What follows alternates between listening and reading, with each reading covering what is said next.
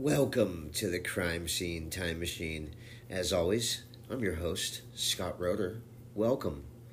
You are here because you are interested in the truth. And the truth is sometimes stranger than fiction. Okay, what's this episode about today?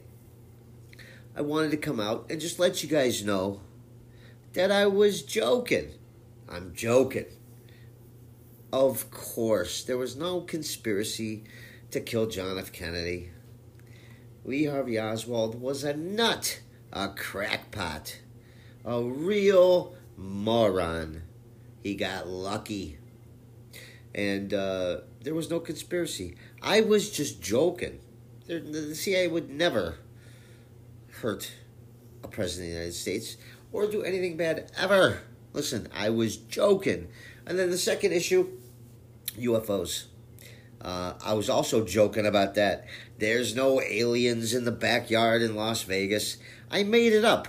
I'm an expert in CGI animation, and I was joking. I added that footage in there as a joke because it was a hoax.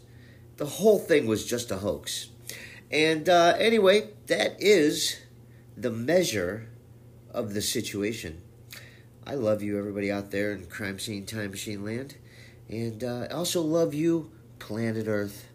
So be good to each other. Love each other. And until next time, bye.